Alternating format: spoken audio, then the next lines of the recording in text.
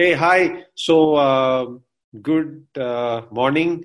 And this is the last topic of the counterculture series. I think this is an exciting topic. I also think this is also a historic topic. I've never heard of politics ever in my church life in the past. And I'm looking forward to this. And I'm sure that, some of us must be thinking, what is this about, right? I mean, if in the past we've never spoken about politics, and what does that have to do with the Bible, then you would be surprised. So we just want to invite all of us, and please vote up your questions. Do not add new, fresh questions if your questions are already asked in different formats. So I think that will be also great. Okay, so as Riju says, maybe this is a little bit of an unusual topic, and we haven't we've talked about it very much, but it's very important. In fact, if I go by all the questions that you have in the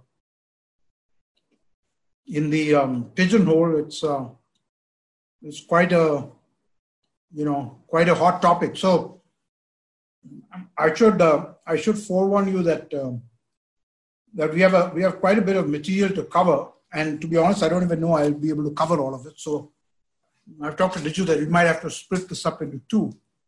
So here's what I'll say about the questions. We'll try to focus next time more on the questions. So Riju, you might want to just capture these questions and store them off somewhere after the session. But having said that, as I read through the questions, I think a lot of them will get either directly or indirectly answered. And I'll try to hit some of them. I've just done a quick glance through. I'll try to hit some of them during the lesson here. And one thing I do find that I would encourage everybody to really, pay attention and think, right? So very often we sort of come to these sessions, with some very specific questions like, who should I vote for? And, what party is the right party and what's the wrong party? Okay, I'm not going to be telling you who to vote for, nor am I going to be telling you what party is a good party and not a good, or what's a bad party. That's really not our position, or the role of the church to tell you which political party to be a part of or which candidate to vote for. Okay, that's something that we are all expected to do. Certainly, we'll give you certain principles to understand the role of the church in politics, the role of the individual believer in politics, politics as it fits into the overall scheme of the biblical worldview. Why do we have politics? Why do we have governments? All of these things, we'll talk about that, right? And then the idea is that every one of us individually should then, be able to take this and apply it to our individual situation. Certainly, we'll try to address it based on, give you our point of view on some of these things. But a lot of the time I find that even after we go through a whole lesson and explain a lot of things, people still come back with the same question because, either, some specific nuance was not addressed or they're just not thinking through and they just want an answer. Okay, you just want like, it's like when you're doing the exam, if you're doing a science problem, there's all these things that you have to work through, or a maths problem, the steps and all that. Nobody likes working through the steps. We just want the final answer. Well, just give me the final answer, right? But the idea of going through all this is to equip all of you, or all of us, to really look at these subjects from a biblical perspective, okay? And that's the only way. I'll go back to my favorite passage in Scripture. Well, I've got many, but this is one of them. Romans chapter 12, okay? Be ye transformed by the renewing of your mind. Okay, how do you get transformed by the renewing of your mind? It's when you apply your mind, okay? You apply your mind, to Scripture and to applying Scripture to the day-to-day issues that we have to deal with, okay? And as Liju was saying that, I saw one of the questions that said, if I can pull it up here, one of the questions said something like, growing up, yeah, here it is. Growing up, well, it's not a question, it was more like a statement. Growing up, I was taught never to discuss or talk about politics. I thought it was a taboo topic among believers, and there are some people who have responded to that. And is it okay, if it's okay to discuss about politics, or should believers say, well, I mean, we're talking about politics, so obviously it's okay, but But clearly there are these misconceptions, and this goes back into this very, very dangerous concept. It has nothing to do with politics, but it has to do with Christianity and life, okay, which is that somehow we have come up either through tradition or culture or our upbringing or our church background, whatever, this notion that there are some things that are of the church and some things that are of the world. There are some things that are, put it in another terminology, sacred, and other things that are secular, okay? There is no such thing. There is no such dichotomy, all right? And, if you didn't hear my podcast that I did with Ravint on work, please go and listen to it, okay? Work is a spiritual thing for a Christian. Politics is a spiritual thing for a Christian. How we engage with politics and with government is a spiritual thing for a Christian. How we manage our money is a spiritual exercise for a Christian. Everything we do, every decision we make, okay? So that notion that whoever that was that wrote the question that you were brought up with is very wrong. It's very dangerous, not just wrong, because then it teaches us that there are some things that I need to worry about, what the Bible says and what the right approach is, the Christian approach, and there are other things that, I can just ignore it because I can do it any way I want. It's a worldly thing. I can follow the principles of the world. Absolutely wrong, okay? So it's important that we understand that point, and especially as we go into this topic. So what should we talk about? So we're going to talk about this, and you'll see this, we'll hit this point right off the bat here. Should the church be involved in politics? In what way should the church be involved in politics? Okay, if we should, then I think you sort of heard the answer already. I mean, we should be involved in some way. Okay, we have some relation to politics, and the Bible speaks about politics. But, then how should we, engage with the political world? And then what does the scripture say? Ultimately, it comes back to what does the scripture say. And I hope that as we go through these, you can start connecting some of these concepts that we're talking about to your questions. Okay, and I think many of you should be able to come up with your own answers. Certainly, I'm happy to help out, or others, Liju, others can jump in as well. Okay, so this is what we just talked about, right? So if you look at the way that most people have looked at it, there's sort of a spectrum, right, of what is the church's role in politics. Spectrum in terms of opinions. Okay, we're talking about opinions of people in the church, opinions of believers, and as with every opinion that's on a spectrum, you sort of have two extremes, and then you got sort of the middle, right? So, on the left side, you have this sort of one extreme, which is people who say, no, nothing doing. Okay, whoever wrote that question, obviously this is what you learned or what taught by your church, by your parents, by whoever you interacted with, that politics is not for the church. Okay, and the way that we deal with this is that we just sort of say that we are. There are these presuppositions, okay, that people have, so there's a separatist position, and then on one side, okay, which says that no, we should never be involved in the church, right? The church should never be involved in politics. Christians should never be involved in politics, and this is what people sing, and the way they ask. The way that they address this is that how can you you talk about how can you say that you love God and yet talk about politics? Okay, and then so that's sort of on one extreme, right? And then on the other extreme, you've got sort of the activist position, which sort of looks at it, comes at it from the same direction, but gets to a different conclusion, which is that. How can you say that you love God? How can you say that you're a Christian and yet not take a stand on political issues in the church, right? Isn't this important? These are important things, right? And how can you not take action? So, and this sort of, there's sort of this battle going on, if you look at right now, there's an election going on in the United States, and people get very heated, okay, in that country, especially over the years, the church, they've sort of become very identified with one side or the other, wrongly, I believe. We'll get to that later.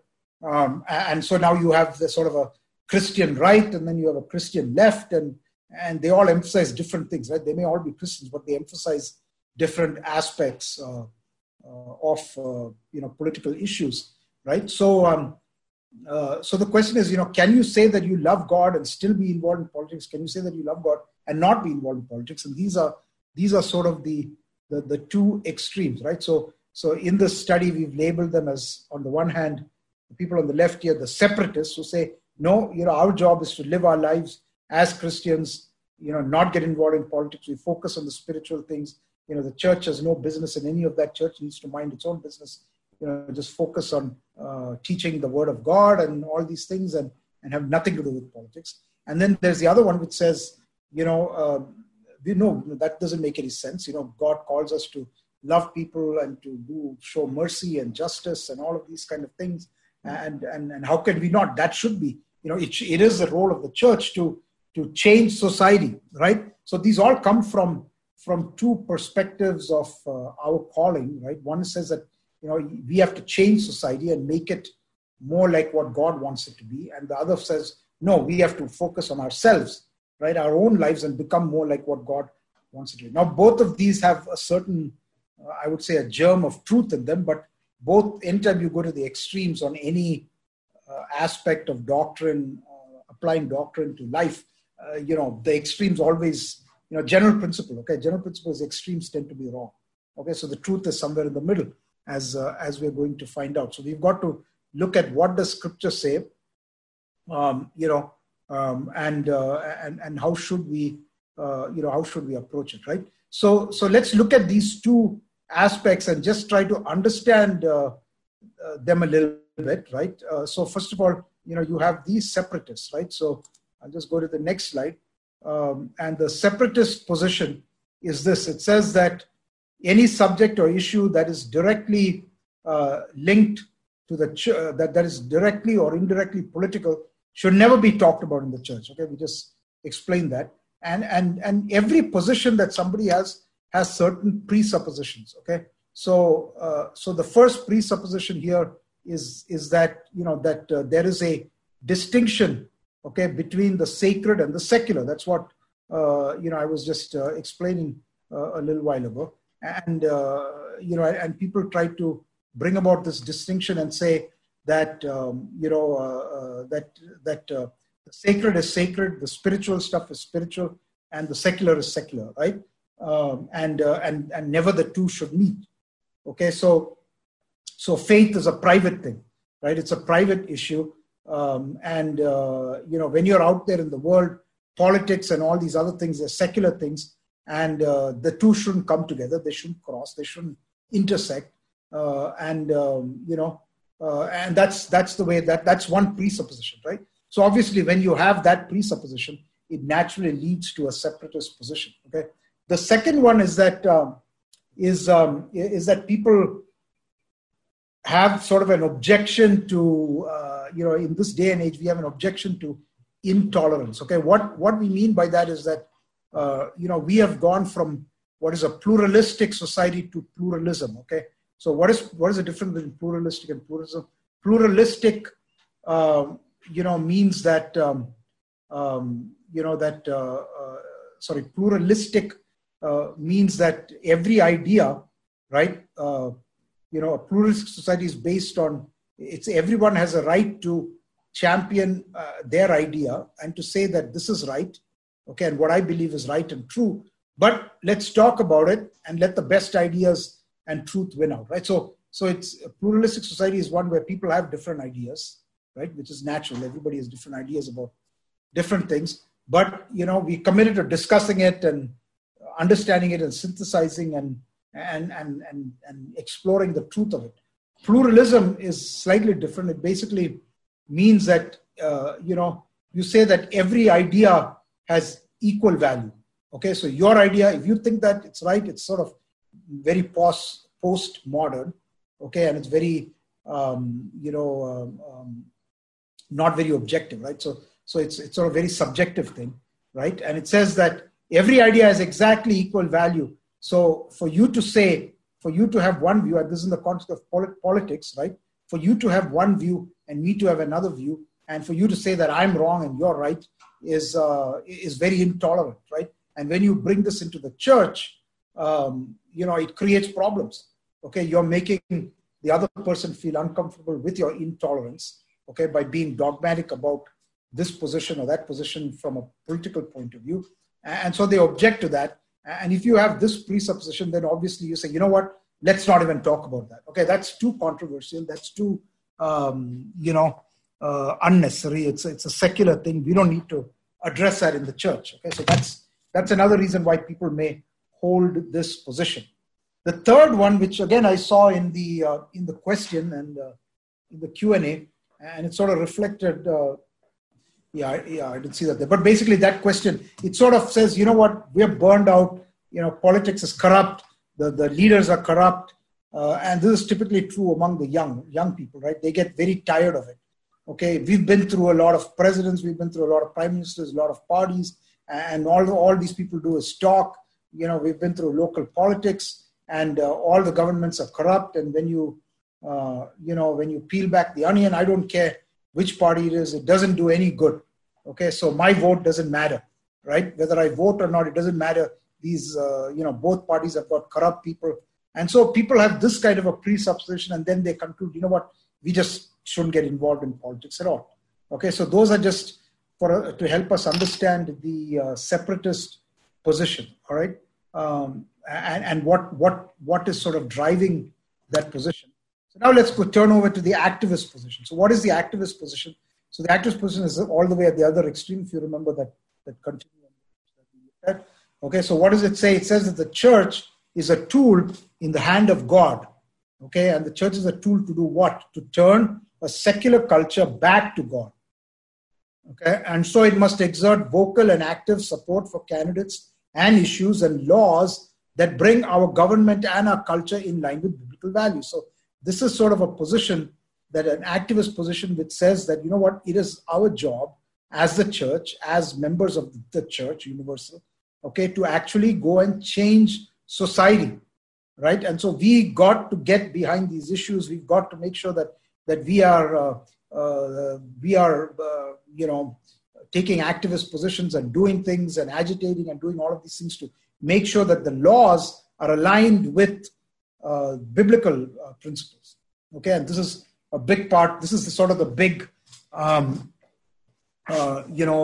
presupposition or the position that the so-called Christian right in the US and the Christian left, for that matter, they just happen to have different views of what exactly it means to bring our government culture in line with biblical values. Okay, one emphasizes certain issues, the other emphasizes a different set of issues, but they both hold activist positions on different sides of the political spectrum. Okay, and what are some of the presuppositions behind these? Okay, number one is that this presupposition that that the nation, okay, and this is some of these things are very American, but I guess they could apply to other countries as well. But there's a belief that the nation has a covenant relationship with God.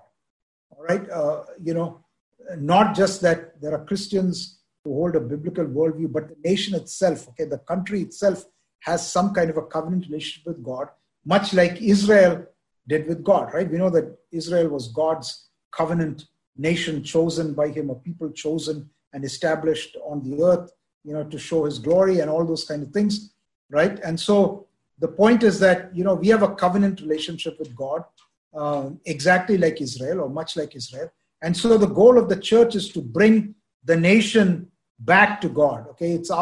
And so you will hear statements like, we took prayer out of schools, and therefore, the country has been cursed, or, we ought to put prayer back in schools, or because we are aborting all these children, therefore the nation is cursed. And you'll see a lot of those verses, right? The favorite verse of this group of people is actually, I think it's 2 Chronicles chapter 7, and some of our contemporary Christian songwriters have even written songs about this. Some of you might know them, but this is something that God tells Solomon in I think it's 2 Chronicles 7:14 probably. Yeah. So this is where Solomon is dedicating the temple, right? So Solomon has built the temple and is dedicating the temple, and and he has this prayer, he does a dedication, and then God appears to Solomon in the night in a dream, and he says in verse 12, Lord appeared to Solomon, he says, I have heard your prayer and have chosen this place, that is the temple, for myself as a house of sacrifice. Okay, then he says, when I shut up heaven and there is no rain or command the locusts to devour the land or send pestilence among my people. Now to understand this, you got to go back to the law. Okay, you got to go back to the books of Moses, where God is giving them the law, and along with the law, he's giving the law to his covenant people, okay, to Israel. And along with that, he gives certain blessings and certain curses. And he says, if you do all of these things, then here's the blessings that will come to you. You won't be a debtor nation, and this and that, and your crops will produce fruit, harvest every year, and you will not lack anything, and all this kind of thing. And then he also says, if you don't do these things, if you disobey me, if you don't live by my commands, well, then guess what? Okay, I'm going to hold the reins, and your crops won't grow, and you won't have food, and you'll be a debtor nation, and I'll send pestilence among you, and you go into captivity. Okay, when you, as my people, my covenant people, you sin, and I punish you, okay, I judge you, I send judgment upon you. Verse 14, if my people who are called by my name will humble themselves and pray and seek my face and turn from their wicked ways, then I will hear from heaven and will forgive their sin and heal their land. Okay, now people use this verse to, in the United States, especially today, to say that, we need to get now, again, I'm not saying we should pray for the nation, but if we all get down, if all the Christians get down and on their knees and they pray and all these things, that they use this verse to say that, that God will heal our land. He'll heal our land of all its evil and all the abortion and the injustice and all this and that and the other. But honestly, when you look at this, what you look at the context, that's a perfect example of plucking something out of context and misapplying it. Okay, America is not God's covenant nation. Okay, India is not God's covenant. No country on earth today is God's covenant nation. Right? This is a covenant made. The only covenant nation that God has is Israel. Okay, and we believe He's going to restore Israel and all that later. But let's not go there now. That's a different topic for a different subject. But nevertheless, this promise here that He's given is to His people Israel. Okay. Now, does it mean that we shouldn't pray? Of course not. There are other commands which we'll look at later that say what we should do, what the church should do. Okay, but it's certainly not the case that America or England or India or any other country is God's covenant nation, and therefore it is our job to go and make the culture sort of in line. That's not our real mandate. Okay, we'll come to what our mandate is. Okay, and then so that's the presupposition. So the second presupposition that the activist people have is that moral and cultural change is the primary mandate of the church. Okay, and the political process is one of the primary ways to achieve it. So again, it's sort of related to that, right? So the nation belongs to God, and therefore we have to implement God's mandate or God's agenda on the earth, right? And therefore that means we've got to bring about moral and cultural change. We need people to live moral lives, and I'm not saying we don't, but this is just their position.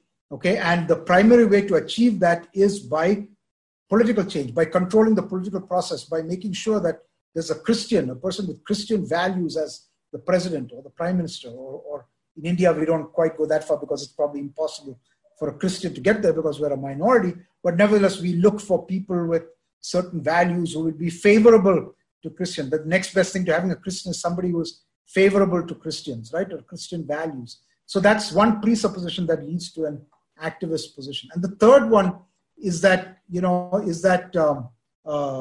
when the church, that is the church, together, right? The church as a body, okay, as a local body, when the church comes together, the official teaching of the church, okay, and the practice of individual Christians, okay, is that is what should be taught from the pulpit, okay, that the calling of the church, the teaching, the preaching, and of individual Christians are exactly the same. Okay, what we mean by this, and we'll come back to this point, it's very important, okay, is that when we are gathered together, okay, we should have an official position on all of these matters.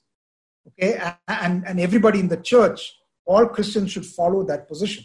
Okay, so this kind of a presupposition again leads to an activist position. All right, so I hope you get the sense of these two positions. And of course, when you're on a continuum, there's people who are not quite at the extreme of activism and not quite at the extreme of separation. And there are some sort of at various points along that, right? Some are a little less separatist and more activist and so on. So now that we've seen this, what does that mean? So we need to, with this context, let's go look at, what does the scripture really say?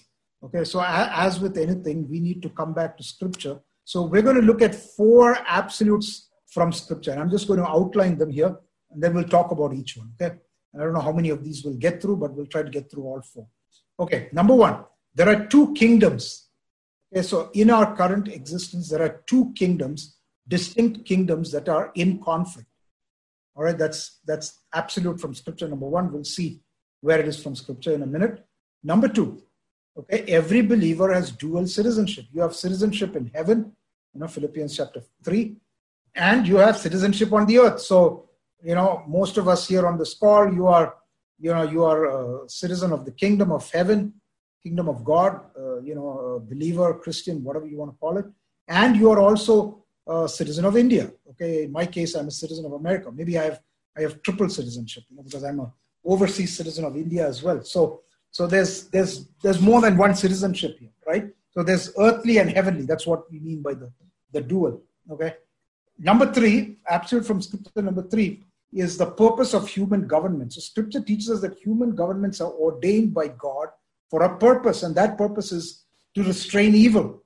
Okay, now think back to the positions that we just talked about, right? The absolute and the separatist, right? The activist, and the separatist, and how one of the things that drove activism is that it's a job of the church to bring about moral change, right? Or the job of government to bring about moral change in people. Okay, but when you look at scripture, as we'll see in a few minutes here, God says that He's ordained all the rulers. This is in Romans 13. We'll come to it shortly. Okay, but they have a purpose, and that is to restrain evil. Okay, that's the purpose that God has ordained for human government. Okay, number 4, absolute from scripture, is that the church has a purpose. Okay, and it is to, the church is ordained by God for the purpose of making disciples. All right, we'll talk about what that means. Okay, now, making disciples does not mean, what we just saw, okay, which is that, bring about moral and cultural change in the world. So you can see where we are going with this, because some of these absolutes from scripture directly contradict the presuppositions behind these 2 sort of extreme positions, okay, on the church and politics, or the Christian and politics. But let's delve into it. Let's look at each one of these. Okay. So the first principle is this. Okay, that there are 2 kingdoms in conflict. Okay, and what are these 2 kingdoms? So we have to understand this. Okay. So first of all, there is a concrete temporal kingdom, that is the kingdom on earth, the earthly kingdom that we live in. Now that kingdom is obviously split up into nationalities and countries and regions and all these kind of things. Okay, and we all understand what that is, right? So there's a temporal, earthly, concrete kingdom, one that actually exists, right? It's got a form, it's got a structure, it's got a system of government. Some of them are democracies, some of them are republics, some of them are something in between. Some of them are, parliamentary, some of them are presidential, some of them are dictatorships, or ruled by one party. Some of them are one party, multi-party, all these different things. But all of these, the earthly temporal kingdom is very concrete. It's very defined. It's got borders, right? It's got laws. It's got, all of these strictures, and we understand that. Okay, but at the same time, on the earth, there is a spiritual and eternal kingdom that Jesus came to the earth to establish. Okay, to build, to establish, and to build. And this is an ongoing thing. So Jesus is building a spiritual kingdom of love and justice that will ultimately be consummated when he returns. So this is a work in progress. Okay, when Jesus came, this is what the gospel is about, right? So I want us to just look at a few verses and very plainly look at what Scripture says. So if you can turn in your Bibles to Mark, Gospel of Mark, and the Gospel of Mark is it tells us, it starts off like this, right? Chapter 1, verse 1. It says, the beginning of the gospel of Jesus Christ, the Son of God. So it's saying, okay, this is the beginning of the gospel. What is the gospel? It's a good news. Whose good news? Right? The good news of Jesus Christ. And who's Jesus Christ? He's the Son of God. All right. And then Jesus goes on to say, so when we come down to verse 14, okay, it says, after John was put in prison, that's John the Baptist, or John the Baptizer. Whenever you use the term John the Baptist, people think that he was like a Baptist denomination. But of course there were no Baptists back then. So after John was put in prison, Jesus came to Galilee, and came to Galilee, and what did he do? Preaching the gospel of the kingdom of God. Okay, so he's preaching the good news of the kingdom of God. So we know that if you read the Gospels, the 4 Gospels, especially the Synoptic Gospels, and by the way, I really encourage. I'm not plugging here for Truth and Life necessarily, but I listened to the podcast with I forgot the doctor's name. Darrell Bock. Bock, thank you. The Dr. Darrell Bock, who's like a real scholar, and it was really, it was very useful to me to understand, the message of Jesus in the Gospels, right? But basically, the message of Jesus in the Gospel is about the kingdom. Okay, from the moment Jesus started teaching, he speaks about the kingdom, and you have the kingdom parables, and you have the manifesto of the kingdom, which we'll look at in a second. And he came, and the gospel is about what? The gospel is he started preaching. What did he preach? He preached the gospel of the kingdom of God. And he said, okay, and saying, what did he say? Okay, latter part of verse 14, the time is fulfilled and the kingdom of God is at hand. Repent and believe in the gospel. Okay, repent and believe in the good news. So what is the good news? Obviously, it's what he's just said, right? What is that? What did he just say? The time is fulfilled. The time has come. And the kingdom of God is at hand. The kingdom of God is near. The kingdom of God is here. Okay, the king of this new kingdom has arrived on the earth in the form of man. That's me, Jesus Christ, right? Repent. Okay, I want you all to repent. Whoever is listening to me, repent of your sins and believe in this good news. What good news? The good news that the kingdom of God has arrived. Okay, the kingdom of God is near, right? So that is basically the gospel that Jesus has announced here, right? And then he goes on throughout Scripture. So if you come to John 18, which is sort of near the end of Jesus' earthly life, right before he's crucified, and John 18 verse 36, he comes back to this theme, and this is where he's standing before Pilate. Okay. And he says, John 18:36, my kingdom is not of this world. If my kingdom were of this world, my servants would fight so that I should not be delivered to the Jews. But now my kingdom is not from here. So he's saying, you know what, my kingdom is different. Okay, Pilate, you, the governor of Judea, the Roman governor, ruler of a part of the Roman kingdom, right? So Pilate and all these guys, they understood the concept of the kingdom, right? What you need to understand is that my kingdom is not of this world. It is a different kingdom. It is a heavenly kingdom. And he says, because if my kingdom was of this world, then, my subjects, my servants, what would they do? They would rise up and fight, just as Rome goes and fights anybody that attacks them, right? And I would not be delivered, to the Jews. But now my kingdom is not from here. And then he goes on, if you go to chapter 19, the next chapter, verse 10 and 11, again, this conversation with Pilate continues. And Pilate said to him, and this is where Jesus is keeping quiet, right? He doesn't answer. Pilate asks him some questions. He doesn't answer it. And Pilate says to him, are you not speaking to me? Do you not know that I have power to crucify you and power to release you? So he's saying to Jesus, why are you being quiet? Okay, don't you know who I am? Don't you know that I have power? Don't you know that I have power to release you? And I have power to kill you? Okay, and then Jesus, what does he do? Jesus answers, verse 11, you could have no power at all against me unless it had been given to you from above. Therefore, the one who delivered to me is greater. Therefore, the one who delivered me to you has the greater sin. So he says, look, and here he's sort of poo-pooing Pilate's claim of authority and power here. He says, you know what? And Jesus told him, right, that I'm the king of this kingdom. It's not a kingdom of this world. And he's saying, you know what? Unless this power had been given to you by who? By God, my Father, right? God, my Father, then you would not have had this power, right? It's been something that's given to you. It's not something that you have on your own.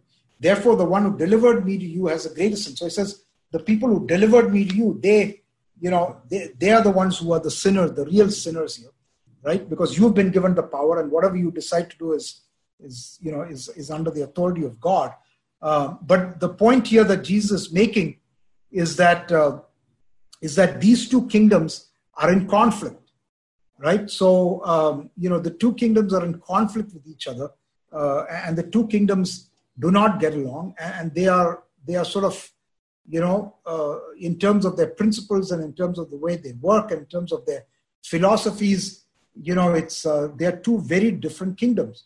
Okay, and Jesus says he's a king. Pilate says, I've got authority, and Jesus says, no, you don't have authority unless you have it from above, right? And if it were not given to you by my Father, right? And so this conversation goes on. So what's the bottom line here is that you and I, we as followers of Christ, we are living in these two kingdoms, okay? And these two kingdoms in which we are currently living are at conflict with each other, right? And I just want to go back so that we understand a little bit about the kingdom of God, right? So when you look at the kingdom of God or the kingdom of heaven,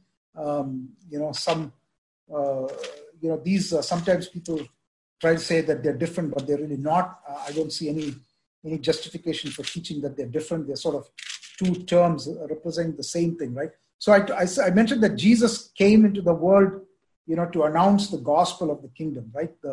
Saying the kingdom of heaven is at hand, the kingdom of God is at hand.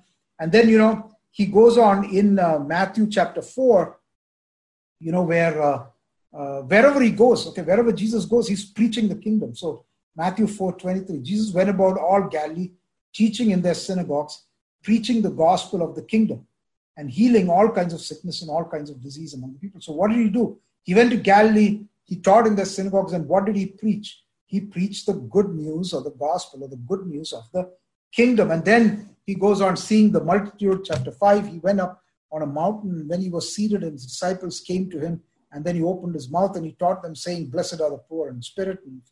And so Jesus here is giving the manifesto of the kingdom, Matthew 5, 6, and 7. And his kingdom is a very different kingdom from the kingdom of the world, right? So it's worth looking, just pausing and looking at that. How is it upside down? Okay. First of all, you find that whatever he talks about goes completely against. So Jesus is saying here that if you are in my kingdom, or the way that things work in the kingdom of heaven, okay, is that, it belongs to the people who are poor in spirit, right? It belongs to the people who mourn. It belongs to the people who are meek, for they will inherit the earth. It belongs to those who hunger and thirst for righteousness. It belongs to the merciful. So people who are just and merciful and loving and kind and poor in spirit and hunger and thirst after righteousness. These are these are the qualities that characterize the citizens of my kingdom. Okay, and this is very different than you think about the world. Who are the rulers of the worldly kingdom? The people with the power and the pride and the might and the strength and all of these kind of things, right?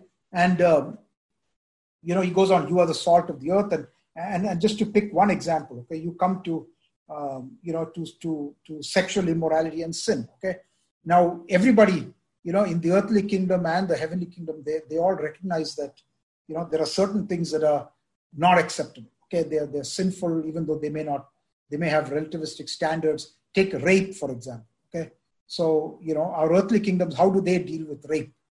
Okay, they pass laws, right? They pass a law that says that if you rape, then it's a certain kind of a crime, and and it's got, if you're convicted of that, then you're punished in this way. Maybe it's life in prison or whatever, right? And that's how the earthly kingdoms try to deal with it, right? They pass laws to try to control the behavior with the hope that the behavior will change because there are punitive laws against that behavior. Okay, but what does Jesus say in his kingdom? Yeah, rape is wrong.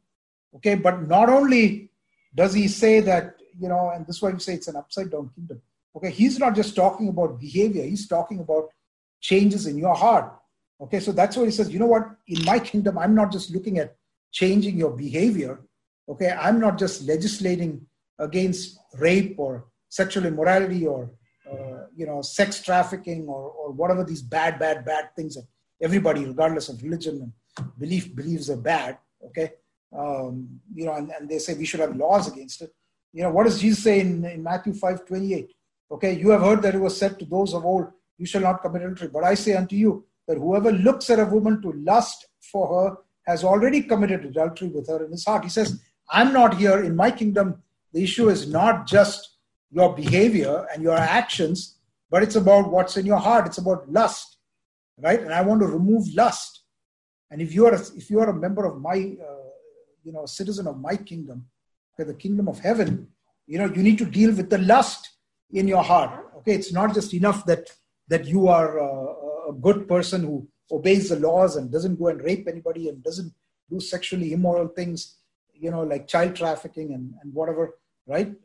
But you need to be somebody who doesn't even look at a woman to lust, right? And so he elevates the standard to basically make the point that if you are a citizen of my kingdom, okay, it's a very different kingdom, right? And there are certain standards, and they're far above, and they're far different, where and I can just keep going on with this, but talks about retaliation, right? In your kingdom. So, when you look at the laws of the earthly kingdom, it's all about tit for tat, or it's sort of punishment that fits the crime, right? So if somebody, wrongs you, then he has to pay restitution to you and, make it up and all. But what does he say? Matthew 5:39, whoever slaps you on the right cheek, turn the other to him. If anyone wants to sue you and take away your tunic, let him have your cloak also. And whoever compels you to go 1 mile, go with him 2. Give to him who asks you, and from him who wants to borrow from you, do not turn away. So he's saying, again, my kingdom is characterized by love and humility. Okay, that's why I say here it's an upside down kingdom. It's very different, right? So it's love and humility that are predominant, not the kind of things that are predominant in the earthly kingdom, right? So these are two very different kingdoms. They are two kingdoms that are philosophically very, very different from each other, and they are in conflict, right? And the challenge that we have as Christians is that we have to live in both of these kingdoms, okay, until the king returns, okay, and he vanquishes the earthly kingdom, and we just have the heavenly kingdom or the kingdom of God remaining, okay, then these two are going to be in conflict. So how do we live in these two kingdoms? That's where we get to the next concept, which is this concept of dual citizenship, right? And we know Philippians 3:20, our citizenship is in heaven. So what is Jesus doing? Jesus is building the spiritual kingdom of love and justice. And that will ultimately be consummated when he returns, right? And Jesus lays out these principles when he says to this dual citizenship concept very clearly in Mark 12:13-17. You guys know the story. The Pharisees try to trap him. They bring a coin. Pharisees and the scribes, they're actually like opposing parties. Okay, they're like the right wing and the left wing of the day. Okay, they don't agree on anything, but they realize that this guy Jesus is going to ruin all of us. So let's get together and let's go and trap him. So they come to him thinking they're going to trick him, and they ask him, who do we pay taxes to? Do we pay to God or do we pay to man, right? And Jesus, of course, understands what they're trying to do, and he understands the hypocrisy, and he asks them to bring a coin, and he says, whose inscription is it on it? He says, it's Caesar's. So he says, okay, well, render to Caesar the things that are Caesar's, and to God, the things that are God's. Okay, so Jesus sort of, turns the tables on them, and they're befuddled and they don't know what to say, right? So what is the principle we can draw from this? That the Christian is to be faithful to our citizenship in heaven and faithful to our citizenship on earth, to the earthly government of which we are subject. Okay, so this is what we mean by dual citizenship. Okay, you are living under the laws of an earthly kingdom. Okay, we are obligated. If they say you got to pay taxes, we pay taxes. If they say you have to not speed, you shouldn't speed. If they say, you have to avoid certain kinds of behavior or follow some instructions, like we have now during the pandemic, you're supposed to do this or don't do that. We are obligated to follow those orders in general. Okay, we'll get to some special cases later. But we have to render to Caesar the things that are Caesar's, things that belong to the government, earthly government, we render to them. And the things that belong to God, we render to God, right? So we have to be faithful to a government, okay, because we are dual citizens, right? And so, yes, we have obligations to the government. Okay? We can't get away from that, right? So I think this should be a very clear point. So when we look at this, how is this possible, right? And obviously presents a certain level of complication here, because very often we are called to be faithful to an evil government. So a lot of the questions we have are around, the government we have in India today, and how governments are passing laws, allowing homosexuality, and they're passing laws that might be against Christians and all of these kind of things, right? So how can we be faithful to an evil government? What does the Bible say about this? Okay, when there is so much corruption, the politicians are corrupt, the government is corrupt, there are so many problems, nothing seems to be getting solved. Well, we come to principle number 3. Okay, and that is that human governments are ordained by God to restrain evil. Okay, so we find this very, very clearly articulated in Romans chapter 13. And remember, just to give a little context here, if you're not familiar with it, this is being written to the Christians, okay, who are in Rome, and these were Christians who were being severely persecuted. So Paul is sending them this sort of letter, telling them something, and not only have they been persecuted, but they've been driven out of Rome in 2 batches, and they've been condemned and going through severe persecution. Many of them have been put to death. Okay, and they have, Caesar, Tiberius, whoever, the Nero, whoever the emperors at the time, very wicked and evil people, okay, rulers who are throwing the Christians to the lions and all these kind of things. Okay, you've heard all the stories. And what does Paul say? He says, let every soul, I'm in Romans 13:1, let every soul be subject to the earth governing authorities, for there is no authority except from God, and the authorities that exist are appointed by God. Okay, so be subject to the earthly government. Why? Because every authority is ordained by God. Okay, and then he goes on. He says, therefore, whoever resists the authority, whoever rebels against the authority, resists the ordinance of God. You're rebelling against an authority that God has put in place. And those who resist will bring judgment on themselves. Okay, so it's very clear here. If you resist, okay, the human government that God has placed over you, you bring judgment on yourself. Now, we'll talk a little later about what I mean by resisting and when it might be okay to have certain kinds of resistance and all that. But the general principle is this. Okay, human governments are ordained. And then it goes on to say why they are ordained. They're ordained by God, and we have to be subject to them. Okay, however bad they are. So it doesn't matter if it's, Saddam Hussein, who is a government, the ruler, or Vladimir Putin, or Donald Trump, who I would have never voted for, but he's ordained by God. Okay, he won an election, and he's the president of the United States. Okay, so it doesn't matter whether I like him or don't like him. I have to be subject to him, to his government. So you resist the authority, then you bring judgment on yourself. For rulers are not a terror to good works, but to evil. Do you want to be unafraid of the authority? Do what is good, and you will have praise from the same, for he is God. So he tells us here, who? He being the authority, the governor, the ruler, is God's minister to you for good. But if you do evil, be afraid, for he does not bear the sword in vain, for he is God's minister, an avenger to execute wrath on him who practices evil. And remember, when I talked about my message from Habakkuk, last week I said, God uses the bad guys, okay, and the bad nations to bring judgment on his people. Okay, again, it's not for us to take every case and say, is this God's judgment or not God's judgment? But this passage here is speaking to people who probably were Jews who had become Christians, and they would understand this.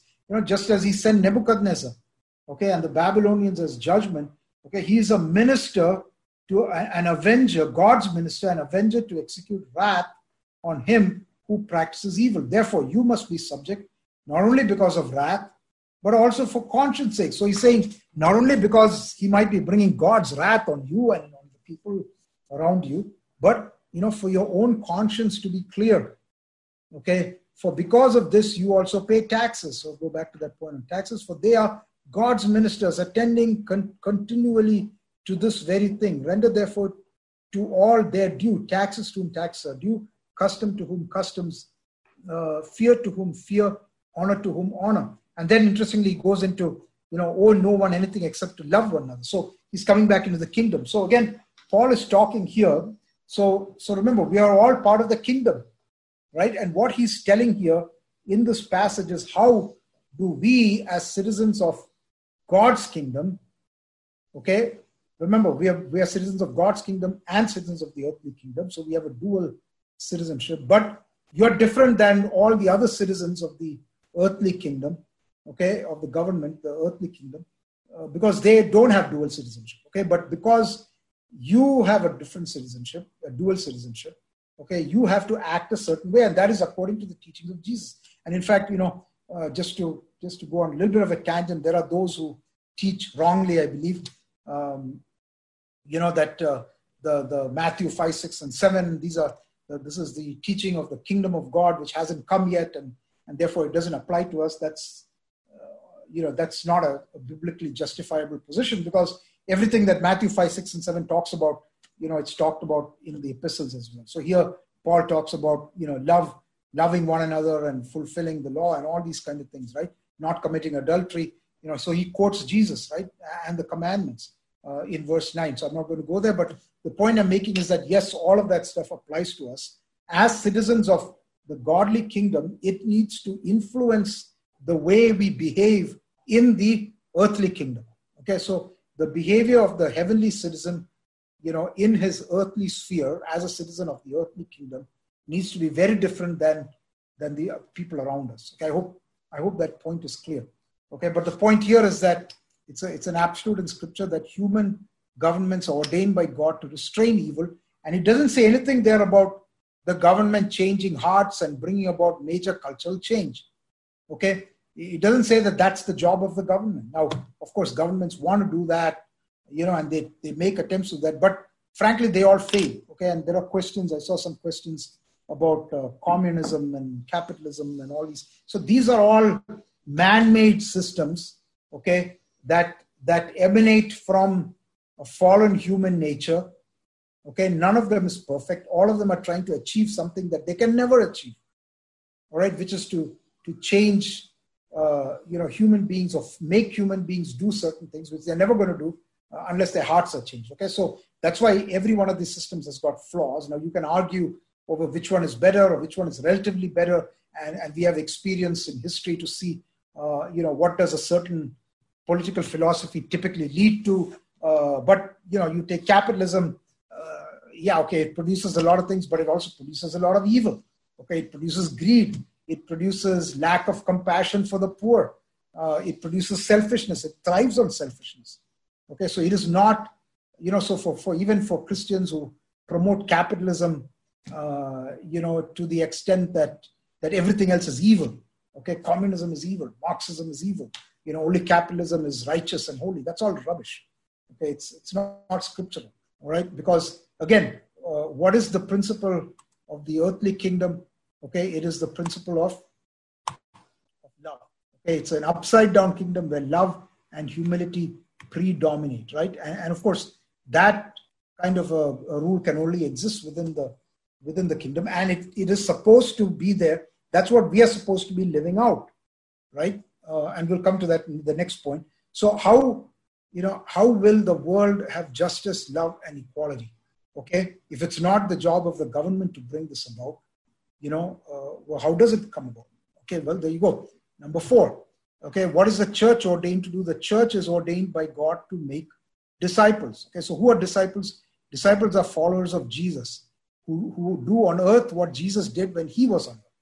So disciples are followers of Jesus. So remember, Matthew 28, 18-20, the Great Commission, right? Go into all the world, okay, and make disciples of all nations, baptizing them in the name of the Father, Son, and the Holy Ghost. And then what do you say? Teaching them to obey all the things that I have commanded you. And by the way, that includes Matthew 5, 6, and 7, right? And all these other things that Jesus taught. Okay, so who are disciples? Disciples are people who have Jesus living inside of them, and they are acting accordingly in every arena. Okay, so the church is to be salt and light.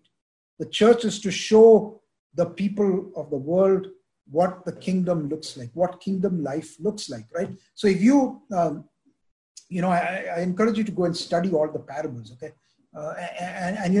It's very clear that the kingdom parables, okay, in Matthew, Matthew 13, all those, the soils, the 3 soils and all those kind of things, right?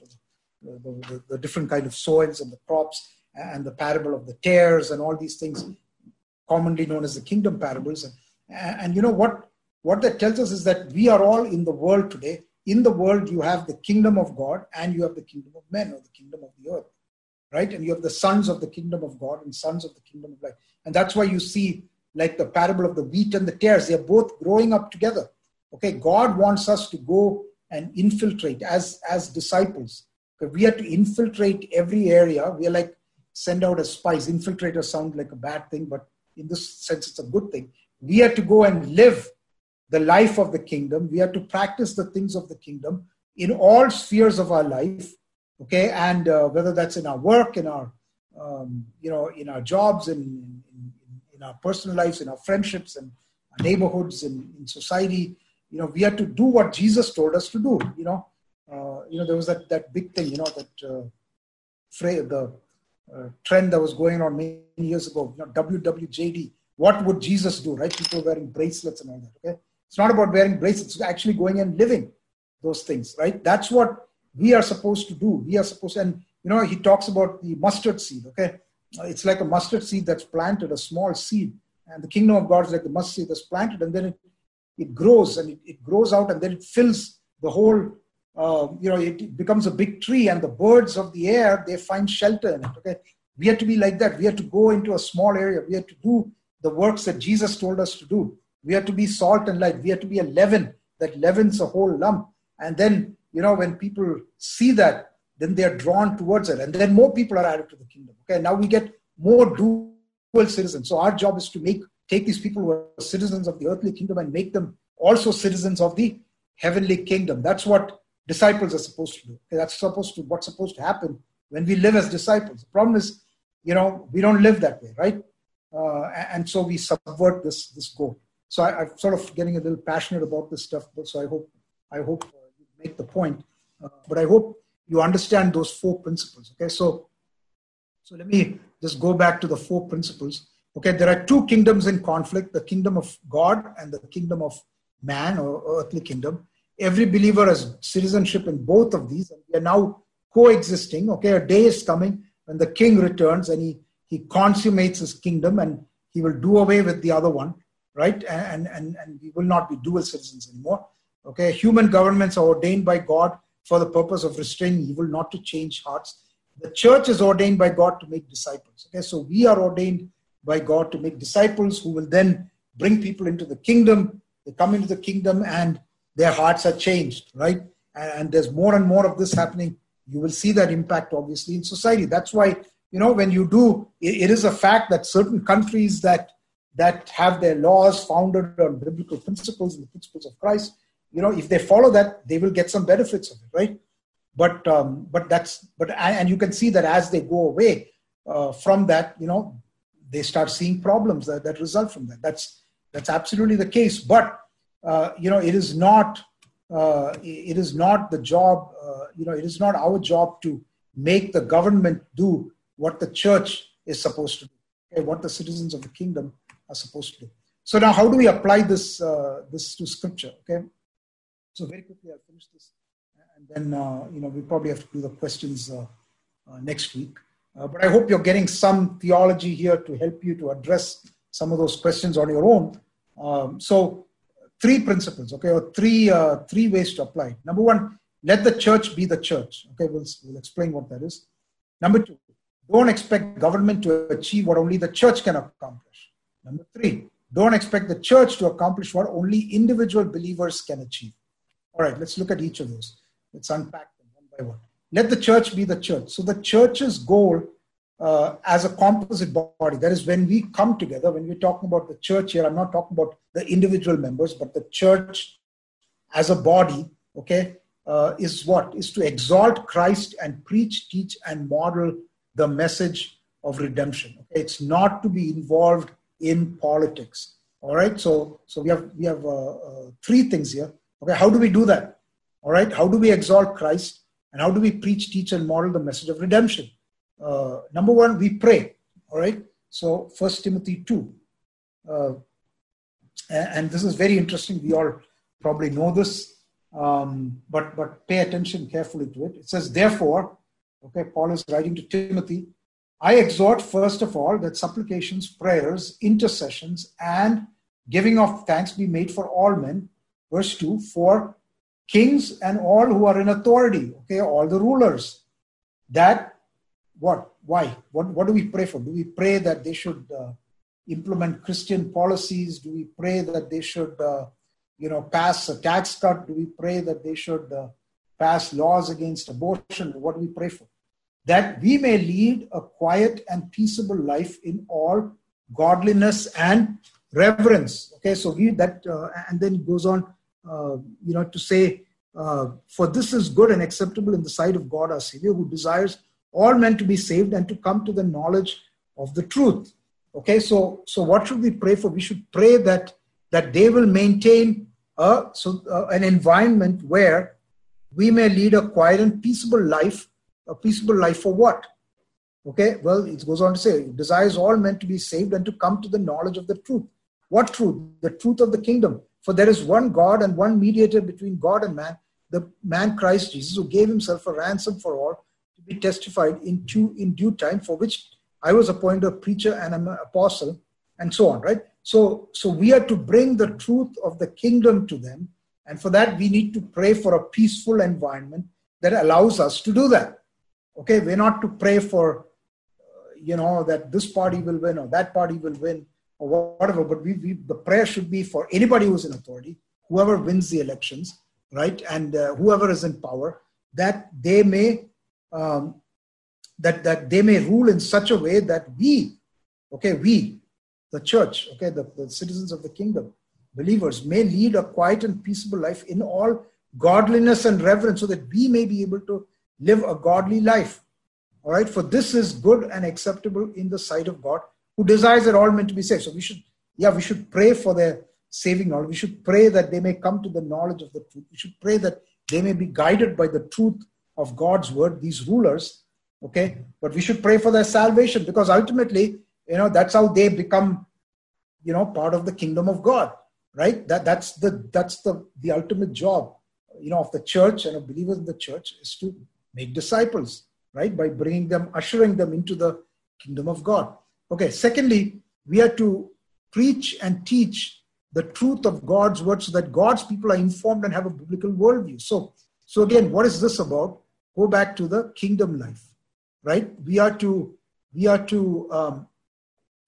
teach the word of God from cover to cover, right? What does the word of God say about the kingdom life? What does the word of God say about how believers are to live? What does the word of God say about love and justice and humility and righteousness and serving the poor and serving the church and showing our love to society and the downtrodden? All, yes, we should teach all that. Why? Because that's how you're making disciples, right? That's how that's how you're preparing people to go out into the world to be salt and light. Okay, so and the thing is that very often we we as Christians, the point here is that we shouldn't be getting involved in politics per se, but the church shouldn't be getting involved in politics, but the church should be teaching believers to be better believers, teaching the citizens of the kingdom, how to live as better citizens of the kingdom in more perfect obedience to the laws of the kingdom or the teaching of Jesus, right? In the world, okay, because we are dual citizens in both kingdoms. Okay, so God is not looking for us to promote the Democrats or the Republicans or the BJP or the Congress or whoever. Okay, He's looking for us to teach each other. Okay, He's looking for the church to teach believers to be better disciples, to be more obedient disciples, to do exactly what He said we were supposed to do in the Great Commission. Okay, He's looking for children of God who understand that these two worlds will always be in conflict, and that you have dual citizenship, and the government doesn't have the power to change the world, but only restrain evil. But you have the power and the power of the Holy Spirit to make a difference, right? So that's number two. The third thing is we have to model truth and justice and righteousness. Okay? We have to model it out as a church, as individual believers in the world. So look at Acts chapter 2. Okay, we find the early church modeling this out. And how did they do that? So remember, this was, again, under the Roman government, there was a tremendous amount of injustice going on. The people were being oppressed. So you remember, Charles spoke about Levi or Matthew, the tax collector, right?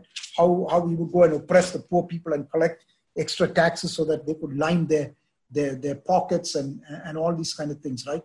So here we see in Acts 2:42, and they continued steadfastly in the apostles' doctrine and fellowship, in the breaking of bread, and in, let me go back to verse 40. With many other words he testified and exhorted them, saying, be saved from the perverse generation. Then those who gladly received his word were baptized, and that day about 3,000 souls were added to them. So 3,000 souls were added into the kingdom of God, and they continued steadfastly in the apostles' doctrine and fellowship, in the breaking of bread and prayers. Then fear came upon every soul, and many wonders and signs were done through the apostles. Now all who believed were together, okay, oneness, unity, and they had all things in common and sold their possessions and goods.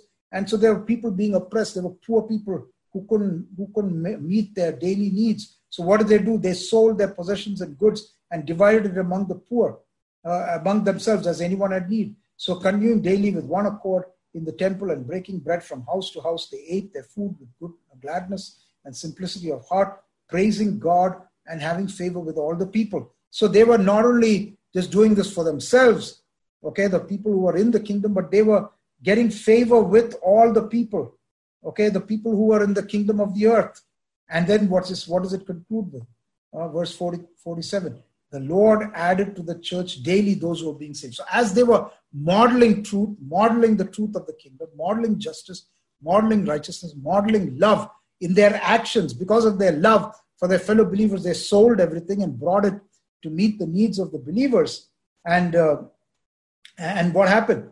Okay, the people around them saw it. They had favor with all people. Okay, people outside the church, people outside the kingdom of God. And the Lord added to the church daily. So people were just being saved and getting, showing up into the church. Okay, now why does that not happen today? Perhaps it's because we've gone away from some of these things, right? We've gone away from living that kingdom life. And so the word of God is very clear, right? So we are to live like Christians are supposed to live, as citizens of the kingdom of God, okay, are supposed to live. And this is what draws people to the church. Okay, so this is again a very, very important principle. Let the church be the church, okay? So second one, second application, don't expect the government to do what the churches do. So we should not rely on a government or a party or a leader to do the job of the church. Okay, we should not rely on the political process to change the culture and to change people's hearts.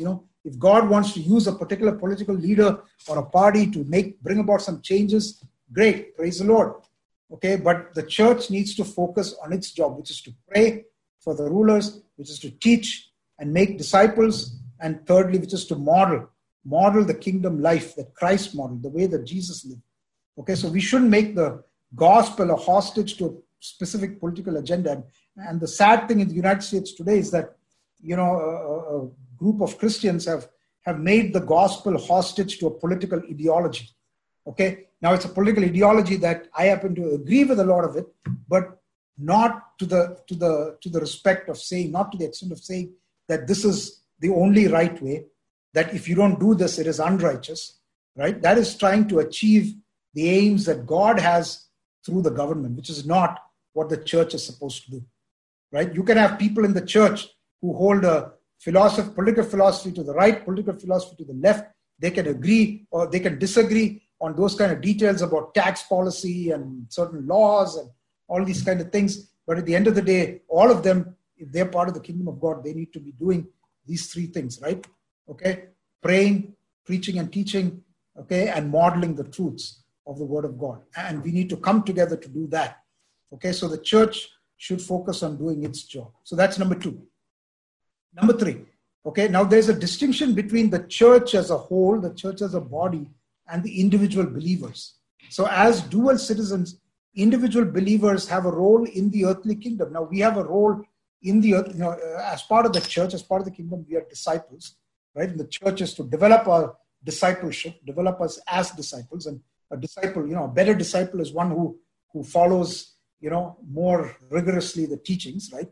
And then you have baby disciples or infant disciples and, half-baked disciples and mature disciples, all brands of disciples, right? And the idea is that we should grow along that continuum, okay? But us individual believers, we have a calling to be salt and light and leaven wherever we are placed, okay? Wherever we are placed. Go back to Matthew 5. I'm not going to go there because of, or maybe I will. I think that's an important passage there. So Matthew 5, so this is talking about the shining city on the hill, right? You are the salt of the earth, but if the salt loses its flavor, how shall it be seasoned?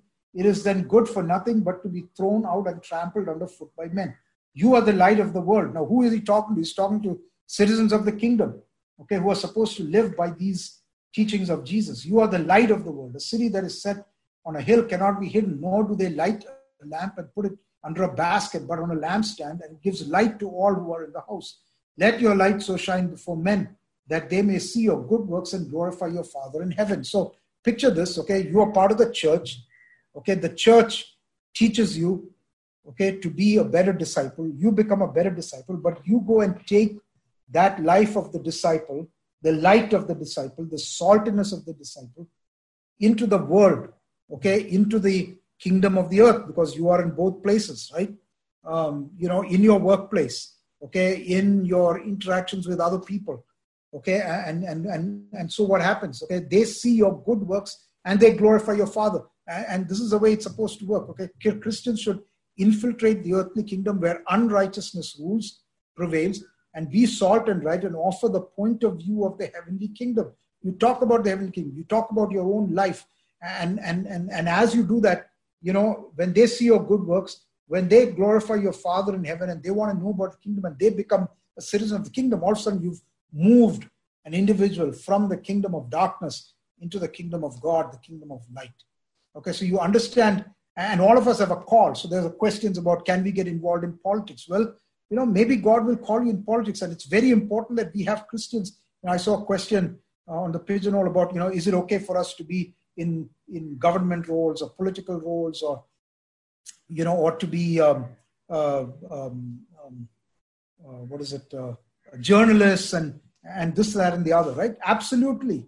I mean, you as individual believers, now it's not the role of the church to go into all those things, but it's a role of you as an individual member of the church, as you are living as part of your dual citizenship in the earthly kingdom, to go in there and to take the salt and light and then, usher people into the kingdom of God. Okay, so, but you need to understand that that's not the same calling for everybody. God calls you to a certain role. He calls me to a different role. Maybe he calls you to go and work among the poor, or he calls you to work in politics. Okay, it's not for me to say, well, that's wrong, you shouldn't work in politics. Okay, that's the separatist position. Or if he calls me into politics, it's not for me to say, well, how come you guys are not all getting involved in politics to change the culture? No, that's my call. Okay, that may not be your call. Your call is to do something else. Okay, so don't expect the church and don't expect come into the church and say, well, why is the church not taking a position on this or that? Why is the church not endorsing this political party or that candidate? Okay, that should not be our expectation of the church. All right, so I'll close in a minute here. So remember these three things, okay? Let the church be the church, and these are all built on those 4 absolutes, right? Maybe I should just go back there. 4 absolutes in Scripture. There are 2 kingdoms in conflict. Every believer has a dual citizenship. Human governments are ordained by God to restrain evil, and the church is ordained by God to make disciples. Okay, and with that, we came to these 3 applications. Okay, let the church be the church. Let the church focus on its role of making disciples. Okay, making stronger citizens of the kingdom, better disciples. Number 2, don't expect the government to achieve what only the church can accomplish. Number 3, don't expect the church to accomplish what only individual believers can achieve. I just want to close out with one more thing, which is a few points on what it means, that this gets to some of the questions they have. So I'll just touch on this and then close out. Living as dual citizens. So God has a calling on the life of each believer, and we must be faithful to that call. So if you go to 1 Corinthians chapter 7, it talks about how everybody's calling is different, right? So it talks about the fact that, some of you are slaves, some of you are free, some of you are, various different categories of people, where is that? 1 Corinthians 7:17. As God has distributed to each one, okay, and here he's talking about some of you are single, some of you are married, okay, as the Lord has called each one, so let him walk. And so I ordain in all the churches. Was anyone called while circumcised? Let him not become uncircumcised. Was anyone called while uncircumcised? Let him not be circumcised. Circumcision is nothing, and uncircumcision is nothing, but keeping the commandments of God is what matters. So it doesn't matter what your calling is. Your calling is different than my calling, but all of us are called to keep the commandments of God. And it says that is what matters. Let each one remain in the same calling in which he was called. Were you called while a slave? Do not be concerned about it. But if you can be made free, rather use it. Great. If you're made free, wonderful.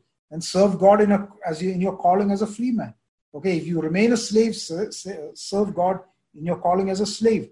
For he who is called in the Lord while a slave is the Lord's free man. Because, in the God's kingdom, you are free. In the earthly kingdom, you might be a slave, but in God's kingdom, you are free. Likewise, he who is called while free is Christ's slave. You might be free in God's kingdom, but you're actually a slave of Christ. Go back to Romans chapter 6 and 7, right? We have to be slaves to righteousness. You were bought at a price. Do not become slaves of men. Brethren, let each one remain with God in that state in which he was called. Okay, so God has a calling on each of our lives. We must be faithful to that. Okay, second point, all believers are called to honor the authority structures that God has ordained. We saw that in Romans 13. Okay, if God has called an individual believer to participate in government, then they should prayerfully. Okay, so we have these examples of Joseph and Daniel. Joseph became the prime minister of Egypt. Daniel became a governor in the Babylonian kingdom and later in the Persian kingdom. Esther was a queen, who was used to, rescue the people of God from destruction. Okay, so we see examples of this. Okay, if God has called an individual believer to participate in government, then that's your call. Go do it. Okay, there's nothing wrong with it. Of course, you don't violate the principles of God. That's where the dual citizenship comes in. Okay, sometimes the dual citizenship, because these two kingdoms are sort of in conflict, they're butting heads with each other. Okay, you need to be watching for this, right? And if you end up compromising, then you lose your saltiness and light, and you become ineffective, right? So when the government becomes, this is important, okay, when the government becomes corrupt, we are called to make appeals. Okay, we are called to do non-violent resistance and prophetic critique. So prophetic critique is like, for example, Daniel. Okay, he goes before the king and he tells the king, well, king, what you're doing is wrong, right? He interprets a prophecy to Belshazzar. He says, you have dishonored God. You have been unrighteous. Okay, and you will be punished, right? But without violating the tenets of the kingdom of God. So there might be a time where we have to say, you know what? You are corrupt. Okay, we don't agree with this. This is wrong.